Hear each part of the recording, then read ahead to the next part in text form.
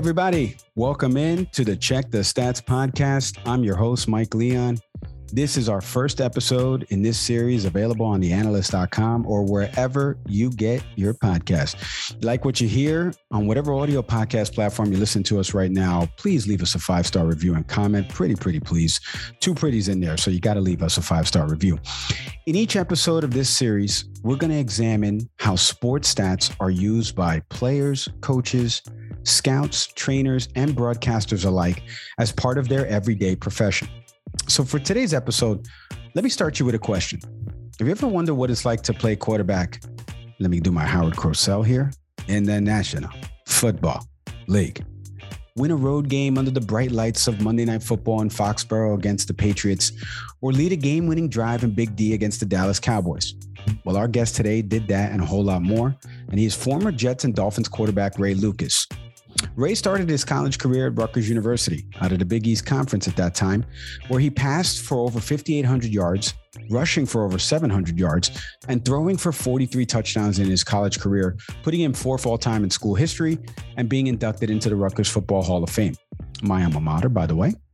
He went undrafted in the 96 NFL draft, but one particular coach always thought highly of him and signed him to a free agent contract in New England. That coach is not who you may be thinking of. It was actually Hall of Famer Bill Parcells, the great coach of the Giants, Pats, and Jets, who signed our guest to play wide receiver, actually, not to be a backup to then starter Drew Bledsoe. And he brought him over to the Jets after Parcells left to take the helm as coach of the New York Jets in 1997. So after being looked at as more of a wildcat quarterback, a little bit of running option from those years in the 90s, he got a chance to start in the 99 season, as unfortunately, starter Vinny Testaverde ruptured his Achilles tendon in the season opener against the Patriots. The previous year, the Jets had gone 12-4, reaching the AFC Championship game. But in the 99 campaign, after the Testaverde injury, the Jets struggled to do anything at the quarterback position. At one point, turning to their punter, Tom Tupa. Funny enough, Tupa actually began his career as a quarterback. So anyway, the Jets are now 2-6, and they turn to then third stringer Ray Lucas. Lucas leads the Jets to a 6-2 record in their final 8 games, including some game-winning drives like I just mentioned, and the key road wins, of course, at the Patriots, Cowboys, and Dolphins. Today, we're going to talk with Ray about what it's like to be under center in the National Football League, what he looks at from a stats perspective when he was preparing to start a game, not only in college, but in the pros, and how he used it in preparation for an opponent, and how he used it as an analyst when he retired from the game, when he was a former studio analyst for the New York Jets on their pre- and post-game coverage, and currently in his current role as a color commentator for the Rutgers Football Radio Network. Ray Lucas, welcome to the Check the Stats podcast. Like I mentioned before, former SNY analyst for the Jets, currently the color commentator for Rutgers football, my old alma mater, Ray's old alma mater, where he was a star at. Ray, thanks for coming on the podcast today. Oh, my pleasure, man. Sorry it took so long, brother. No worries, man. So listen, Ray, I mentioned to you off air, what this podcast is about, is a presentation on the analyst. And we really want to get into some of the ways you use stats in your broadcasting career, in your playing career. So one of the questions off the top is, as a former player, what was something you worked on improving as you made the jump in each level from high school to college to the NFL from a statistical perspective? Was it something that, hey, I got to build up my arm strength to be better, pass for more yards, completion percentage? What was something that you looked at as you continue to make the jump from college to the pros? Well, I mean, when you go from the college to the pros, the biggest thing that stood out to me was the speed of everybody. Like the cornerbacks are faster. Everybody is quicker, right? So my whole thing was my footwork and getting the ball out on time. Now, I had all the arm strength in the world, but at the same time, when you're playing against somebody that is just as good or better than you on the other side of the defense, you had to get your footwork. It had to be perfection. So when I got to the NFL, the first thing I did was make sure my feet work were great. And that was like a year after I started because I was a wide receiver and a special teams guy. But when I started playing quarterback, I wanted my mechanics to be perfection. So I'd get the ball out a tenth of a second faster. In the NFL, that counts. That's a long time, a tenth of a second, which is nothing in the real world. But for me, after every year, I would go back and see what I did bad, whether that's reading on third down. What was my third down percent? So I had to get better on that. So Whatever I did good, I didn't even look at. Whatever I did bad, that's what I concentrated on. Boy, that sounds like a Parcells and Belichick type trait right there. Oh, yeah. And we mentioned that at the top that Bill Parcells obviously saw something in you. So I want to ask you, because staying on that, you're watching game film. You were just talking about things that you wanted to prepare. Saturday for a big college game or Sunday in the pros, was there anything that jumped out to you besides watching film on an opponent? Was there something from a statistical perspective? Maybe, hey, this guy in their nickel defense, he's got 3 picks this year. This guy leads in pass breakups. So D lineman, has the most hurries on the team. What were you looking at when you were breaking down film and then getting some stats evaluation handed to you about the opponent you're about to play? Well, every down has a tendency. So that means, like, what do they do on first down? What's going to be their front? What's going to be their package in the back? And you have to look at that so you can actually predict what kind of defense they're going to be in. Now, when you walk up to a line of scrimmage and you put your hand underneath that center, that defense that you're staring at is not the defense you're going against. So you have to keep your head on your first step looking at that defense, find the safeties, what's their tendencies, are going to come down, who's the better run stopper. You know what I mean? That's how you could kind of cheat and say, okay, they're probably going to slide that way because if we run the ball on 3rd and 4, he's got to be in the box, right? So they're going to rotate the safety to the right. So then I'm like, okay, I'm going left. I'm going high to low or whatever my read progression was. So if you study tendencies too, because listen, defensive coordinators in the NFL kind of do the same thing. They do what they know. So if it's a 3rd and 6, there's a certain defense on 3rd and 6 that they play. So I would have to look at all of that stuff. So let me ask you, staying on that, because I mentioned that you worked for the Jets on SNY, their regional sports network home, as an analyst, right? So the postgame just ended, just went final. Everyone's turning over to see Ray Lucas, Bart Scott, Brian Custer, and the gang over there on SNY. And they want to hear Ray Lucas break down what happened in the win or loss for the Jets. What's a go-to stat that you look at immediately when you're in the studio to kind of help craft a picture for the audience that was watching the game, but maybe that statistic really stood out to you as like a pivotal stat in the game? Well, 3rd down and red zone right off the bat. 3rd down, are they staying on the field? Are they changing field position? Red zone, are they scoring points or are they kicking field goals? That's basically going to tell you the tail of the tape. I mean, for me as an analyst, I looked at that first. Did they take care of the football? Did the quarterback throw picks? Did he make the wrong decisions? Did he take care of the ball? All those things for me is like the component of how they lost, how they won. Did they run the ball for over 100 yards? Did they control the clock? Did they take the air of the ball for the other side? Again, like I said, 3rd down and red zone is basically going to tell you who the hell won the game and who the hell lost the game. Right. One of the things I wanted to get into as your former quarterback, obviously the NFL game has changed so much, favoring the passer, right? We saw last year 12 quarterbacks throw for over 4,000 yards. We're seeing a lot more spread offenses in college. Where does Ray Lucas see that next evolution of the NFL game going to? It's already gotten into more spread concepts. Yeah, I think it's already started. I mean, you see all these spread packages. It's almost like the running back is an obsolete weapon as far as the game goes. But everybody's scoring 48 points. Like you never saw those kind of scores because you had balance. You didn't throw the ball every single play, or you didn't have 4 wide receivers that could start on any team and anywhere, and like Patrick Mahomes does. He's got a great tight end. He's got great wide receivers. Plus he has 2 great running backs that could take the ball and take it to the house if you're going to play soft and play coverage. So for me, I think the evolution is going to be where you're going to start seeing defense coordinators say, you know what, you're not going to throw it over my head. You're going to see more coverages like cover 2, where they're going to have half field covered, or cover 9, where they rotate 3. So you have 3 people deep and then you play coverage underneath. So you're going to have to run the football. I think it's going to have to come back, because when you run against 6 in the box, you're going to pick up 4 yards of carry. Easy. I mean, if it's drawn up right and everybody executes, but right now, it's just a straight passing league, and they're just trying to score points, and it's difficult because you're looking for matchups. You're not looking for a game plan, so to speak. Straight passer league. Let's get into the team that you used to be under center for, the New York Jets. Obviously, they drafted Zach Wilson out of BYU this past April in the draft. It's a 2-part question for me, Ray, which is the worst part to do as a journalist. So first off, they traded Sam Darnold Obviously, Darnold last year, 2,200 yards passing, 8 touchdowns to 11 interceptions. Some of those numbers are a little bit skewed, obviously.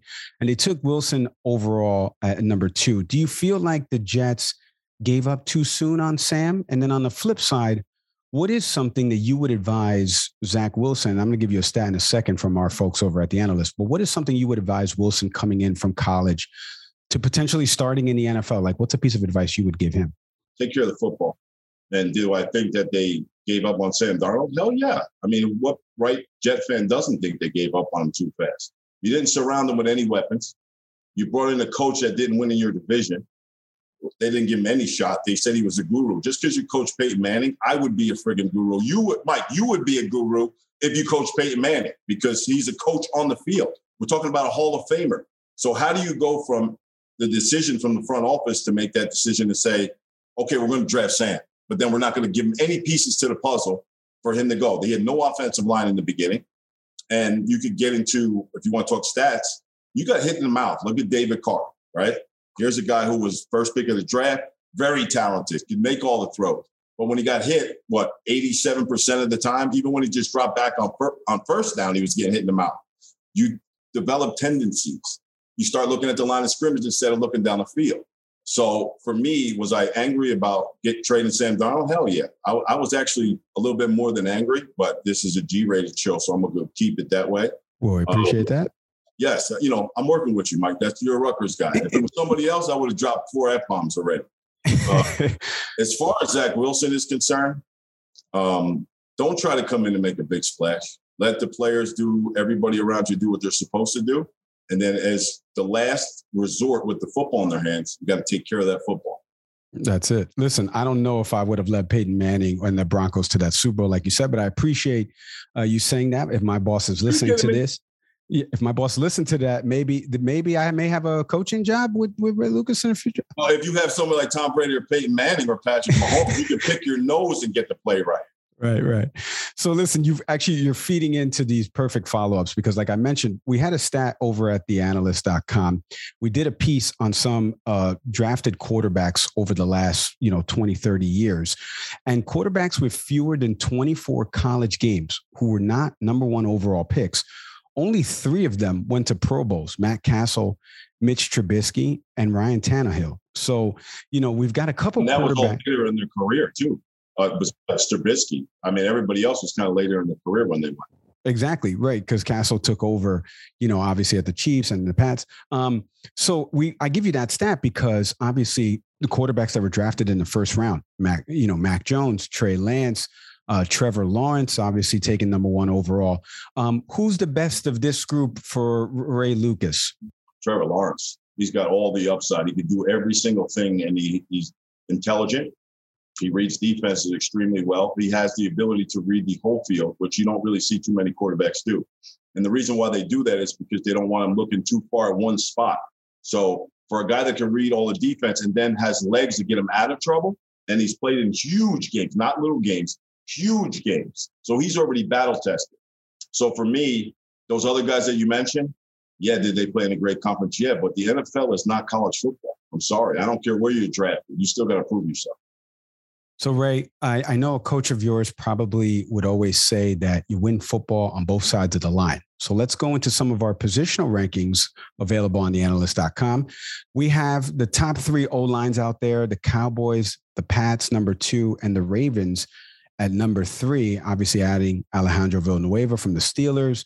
What do you think in terms of the top O-lines that are out there? The Cowboys, how do you think that they'll do this offseason? With Dak coming back off the injury, they have such a big O-line, Zeke coming back.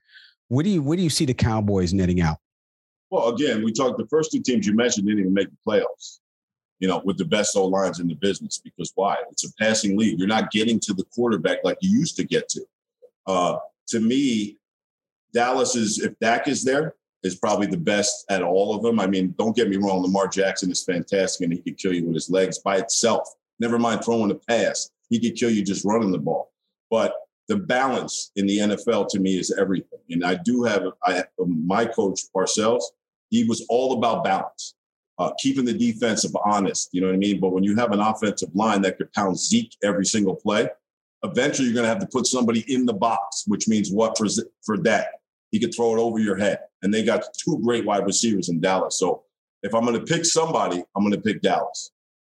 What's funny is our projected O-line rankings, teams that are on the rise. You get the Chiefs at a number 11, the Chargers at 14, and even the Cardinals in the top 10 with DJ Humphries, Justin Few, Rodney Hudson, who they got over from the Raiders. I'm a Raiders fan, Ray. Full in interest of full disclosure. I don't know what John. Go to Rutgers and become a Raiders fan. Well, Pops was a Jet fan, and Mom bought me the Raiders starter jacket, and away we went. That's how that works. So what do you mean your mom got to have a conversation? Is that what you're trying to say? Well, my father's a giant season ticket holder, so of course I like Dallas. So I understand what you're saying. So, you don't root for the Jets anymore. Of course you do. Of course I do. I covered them 14 years straight, so I'm a Jet fan. I used to make my wife and my kids. They weren't allowed to watch or talk about any other team in my house, but the Jets suck so bad. I said you can pick whoever the hell you want. So I'm still a Jet fan, but my kids and my wife not so much. Right. So, it's funny. We've been talking about, obviously you're a former quarterback. We're talking about all these great quarterbacks. Let's flip on the opposite side of the ball as presented on the analyst to the best secondaries, right? Because, it's a passing league, but at some point you got to get off the field on third down, right? So the elite rankings for the corners, we have as our top three teams, the Rams, the Bills, and the Broncos. And we have a stat that's an adjusted open stat. And that means that it measures how often a player allows a pass catcher to get open. And the Broncos have Justin Simmons, who is ranked highest on that list at 14% of the time, minimum of 30 matchups against a receiver that somebody would get open against him. When you look at some of these secondaries that I mentioned, specifically the Rams and the Bills, how do you see both of those teams playing out this year? Are any of these teams like a surprise to you based on like the defensive secondaries that I mentioned? I would say the Bills because their front seven is just as good as their back four. You know what I mean? Like they're solid all around. So they can put pressure on the quarterback and force him and play coverage behind. But their defensive linemen are so good in the trenches. You can't just run the ball against seven in the box and you have four playing coverage. It's tough because there's balance on both sides of the ball. You know what I mean? Like their quarterback is unbelievable. He's lights out. He actually took care of the football for the first year because why? He's getting better. He's getting more turns. He's seeing more defenses. But if I had to pick a secondary, the Rams is pretty damn good. I mean, Ramsey, all those guys over there, they're pretty freaking solid. And if you get one-on-one matchups as a former quarterback, I'm looking where the weakness is. So your boy that you mentioned from the Broncos? Yeah, Justin Simmons. I'm friggin' throwing the ball at him. So wherever my matchups give me, and that's, like stat-wise, that's great to know. I wouldn't look at that as if I'm studying for an opponent. I'm looking for weaknesses. I'm looking for the best matchup for that play. And if that means it's a tight end against a linebacker, so be it. If it's a safety against a slot receiver, see, that's where I love the nickel package, right? We had Kyle Wilson at the Jets for a very long time. Was highly touted, got all this money, but he held. So against a guy like, and I'm going back, and don't hate me, everybody, but Corbett, there would be no way Kyle Wilson could cover Wayne Corbett. He would either have to grab him or stuff like that. So for a quarterback going against a secondary, right? It's not really I'm going against the two corners and the two safeties. I'm going at where's my best matchup? Where can I expose this defense? So that's how, quarterbacks kind of look.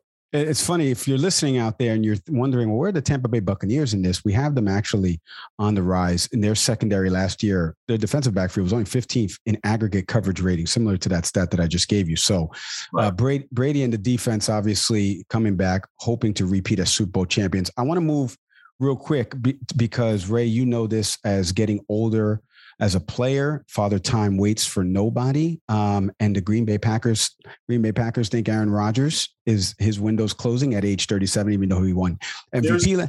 What is Brady? 50 now? How old is he? Yeah, he's going on 50. But Aaron Rodgers at 37 is not getting old. Right.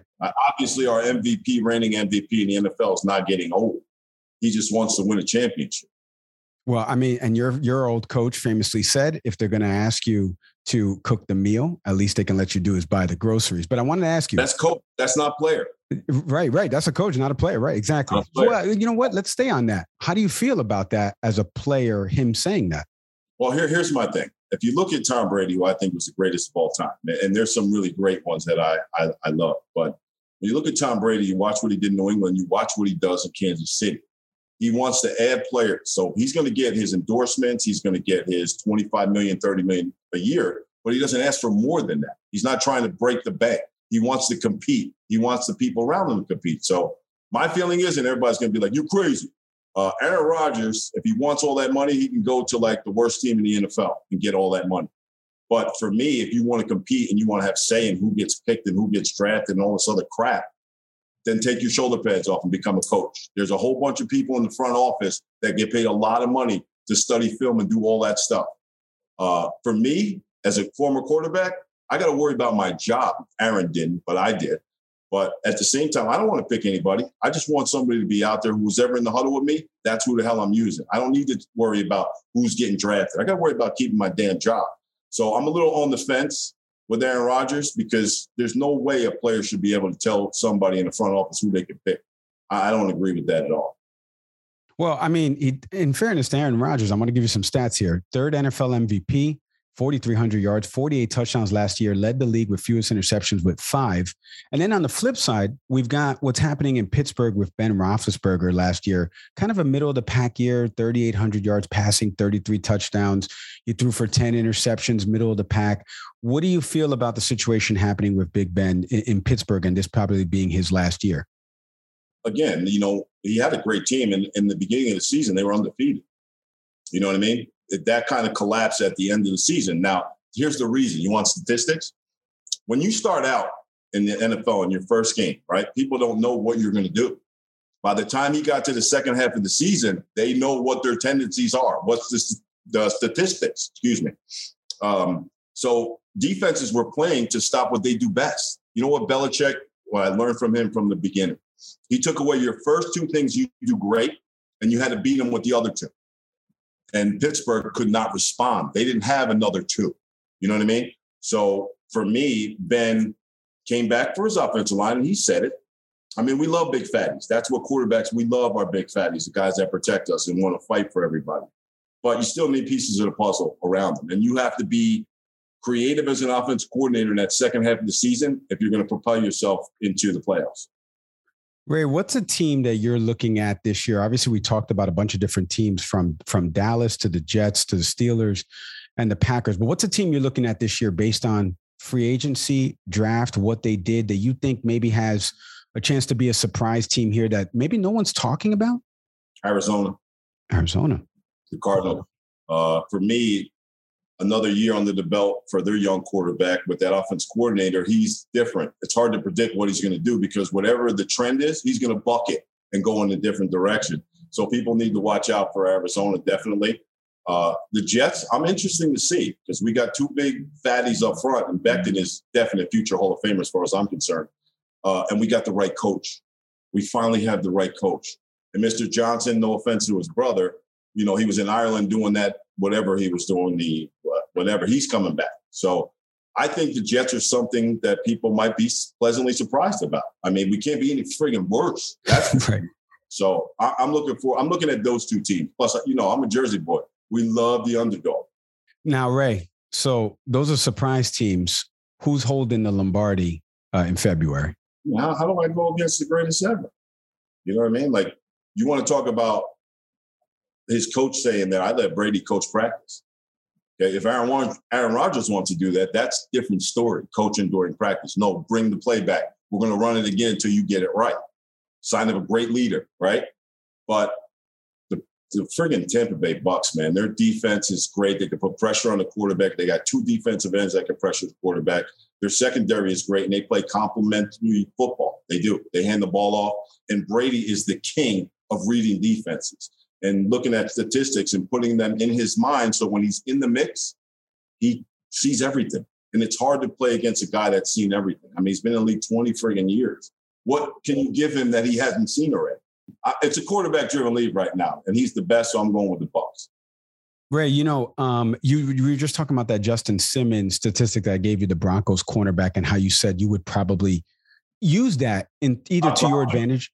100% I would use it. Right. So I want to ask you, was there take me through a little bit of now it's game week. when you were playing for the Jets, you were getting the starts, or even when you were in Miami and Jay Fiedler got hurt and you're taking over, what were the times when somebody would come over and give you a statistic like that and say, hey, by the way, this guy has XYZ? Do you have any examples of that like you used in a game later on that it turned out to be pretty good? When I played for the Jets, Charlie Weiss was my OC at the one time, but a lot of people don't know that Parcells just took over the play calling most of the time on Sundays. But he was adept at seeing what they gave me in the past. So I forget who we were playing. I think it was like 3rd and 4. And if we got the first down, the game was over. So he calls timeout. I go to the sideline. He's like, I'm going to throw it. Now, that bucks against everything. Punt the ball away, make them go 90, right? Or 80, whatever the hell it is. If you got a good punter, Tom Tupa was one of the best in the league at the time. So we could pin them back, and our defense was strong. But he said, we're going to throw it. And I said, say what? Like, I was like in shock. Like, are you, again, I almost did it again. I said, are you serious right now? And he's like, yeah. Can you handle it? I said, hell yeah, I can handle it. What you going to call? On 3rd downs in the past, the whole game. Now, we're in the 4th quarter. There's only like 3 minutes outside of that. They have no timeouts left. He says, they're going to blitz the corner from the short side of the field to get to you, and they're going to roll coverage wide. They're going to double Corbett. He said, you go backside, one-on-one. Tell the wide receiver you're going to go to him. I said, I'm not telling him nothing. I'm not going to tell him anything. I want him to run the route. I don't want added pressure on him like that. He said, all right, handle this, go. So I go in the huddle. They blitz the corner. Now, when I got under center, he's in my head. I could hear his voice. So I'm trying to play it back, and I see the safety start creeping over because he got to cover him. You know what I mean? He's got to cover him. The corner's coming. Somebody's got to get there. But he was coming from inside. On my second, blue 88, the guy starts running. We're running a slant. So he's actually running out. My wide receiver goes up, cuts behind him. I throw the ball in air, catches it, falls on the ground, game over. So coaches are the guys that always tell you, hey, don't forget, on this last time we ran this play, and they remember plays from the first quarter. You know what I mean? So the coaches are instrumental. And don't forget, in the NFL staff, you have 87 people that are just writing down coverages up in the booth, and they know the tendency. So that's how it works in the NFL. I mean, hey, we're going to run this play again because we saw something in the first quarter. That's how they get back to it. Well, I could listen to some of these stories. I want to ask you one more thing because, well, actually 2 more things. We're going to get into the college side of this too, because I mentioned you're a color analyst for the Rutgers Football Radio Network, my alma mater. I'll be in the house against Temple, season opener. But first, check me out in the booth, baby. I will. Now, first though, I want to ask you, because people that are listening to this, myself included, that's hosting this, I never played under center in the National Football League. You just mentioned you're a Jersey kid. And now not only were you the starting quarterback for the college that you played for, but all in the state of New Jersey, but also the Jets quarterback after the Testaverde injury in 99. What are those emotions, feelings like the first time that you found out Bill tells you, I'm turning to you, right? I think it was the Patriot game was the first game that you played, right? No, it was Colts. The Colts. Okay. Peyton Manning. Oh yeah, of course. Right. Peyton Manning against Ray Lucas. That's it right there. That's not fair is what that is. Yeah, that's not fair.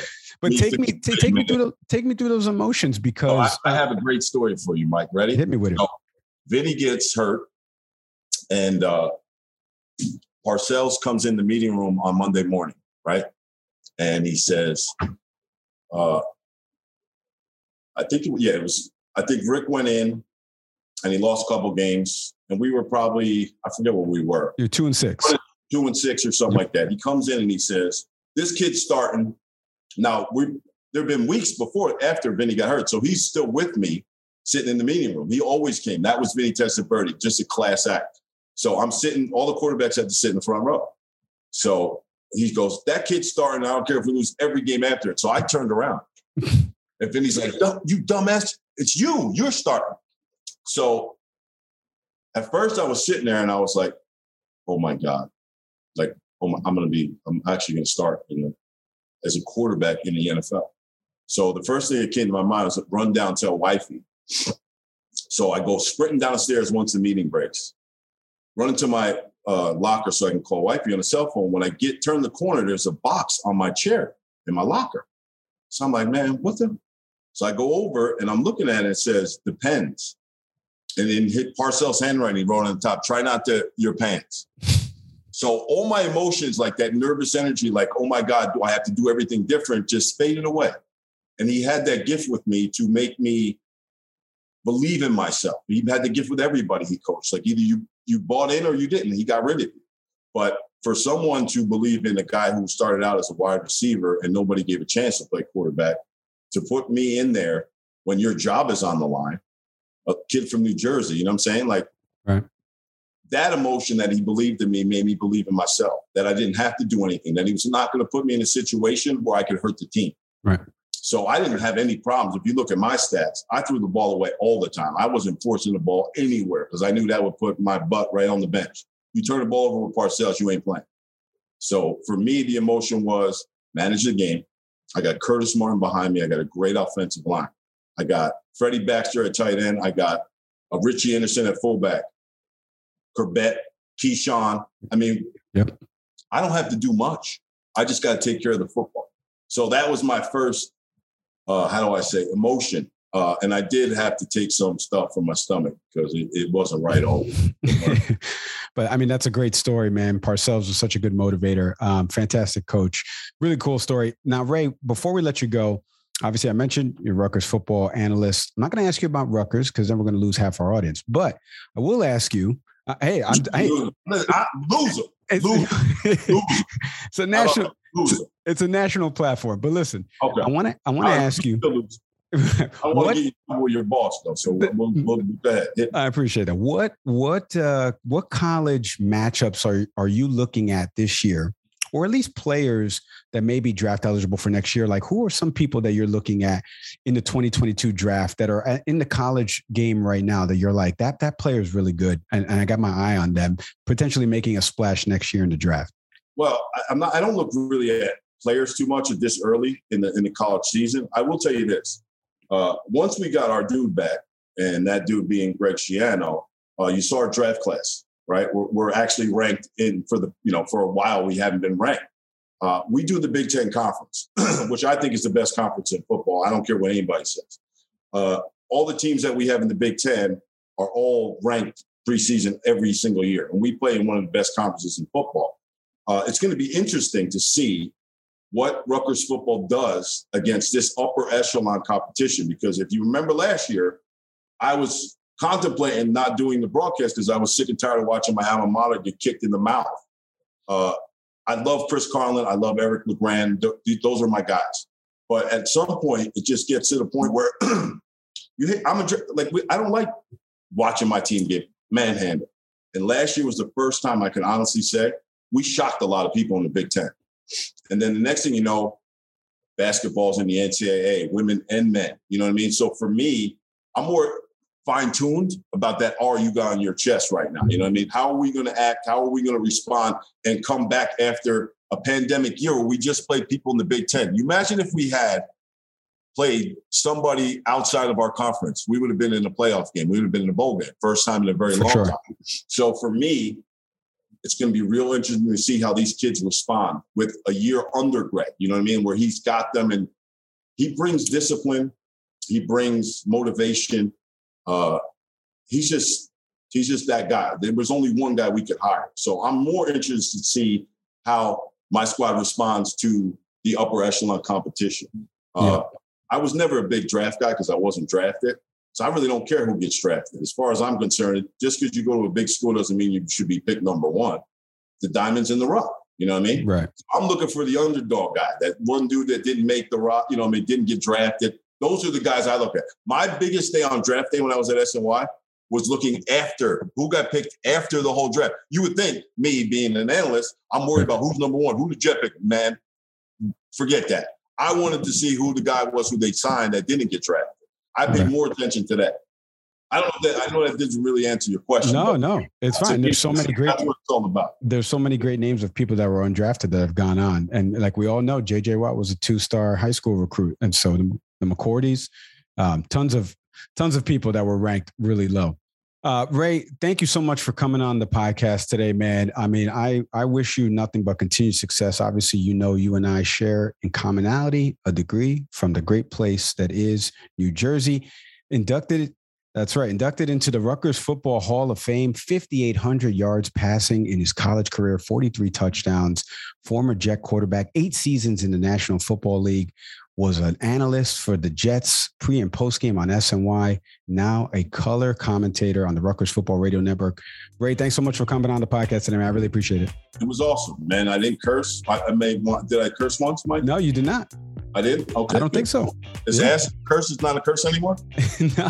Hey, listen. You can't keep saying that. I apologize again. No, Mike, thanks for having me so much, man. It was a pleasure. Anytime you want to talk about football or Rutgers, and I don't care if you lose half your audience or whatever the hell you talking about, Rutgers is coming back, baby. So you better start tuning in, everybody. I don't know what the hell you're doing closing the program off. And Mike's on the friggin' podcast, so you better be listening. Act accordingly, everybody. That's right. The great Ray Lucas. Thank you, Ray. Don't make me come there. I'll come. All right. That was the great Ray Lucas. Like I mentioned, former NFL quarterback who played for the Patriots, Dolphins, and the Jets, obviously leading the Jets in that 99 season, a 6-2 record in their final 8 games. You know, one quick stat I wanted to give on Ray back in the NFL, obviously Ray, 8-year career, threw for over 3,000 yards, 18 touchdowns, 17 interceptions. I'm sure he's proud of having one more touchdown than interception for sure. He told us how Parcells always said, take care of the football. That 99 team, by the way, a really good offensive team. You had Curtis Martin in the backfield, Hall of Fame running back. Obviously, Keyshawn Johnson, the #1 draft pick out of USC. Wayne Corbett, the former wide receiver out of Hofstra, in the slot. The Jets really had a bunch of good offensive weapons, and Ray played really well. As always, for this podcast, whatever audio podcast platform you're listening to us right now, like I mentioned, leave us a 5-star review and comment, please. This series is available as well on theanalyst.com. Each episode, like I mentioned, we're going to explain to you how a broadcaster, a player, a trainer, a coach, just like Ray did today, uses stats in their everyday profession. Thank you so much for listening to us. I'm Mike Leon. We'll see you next time.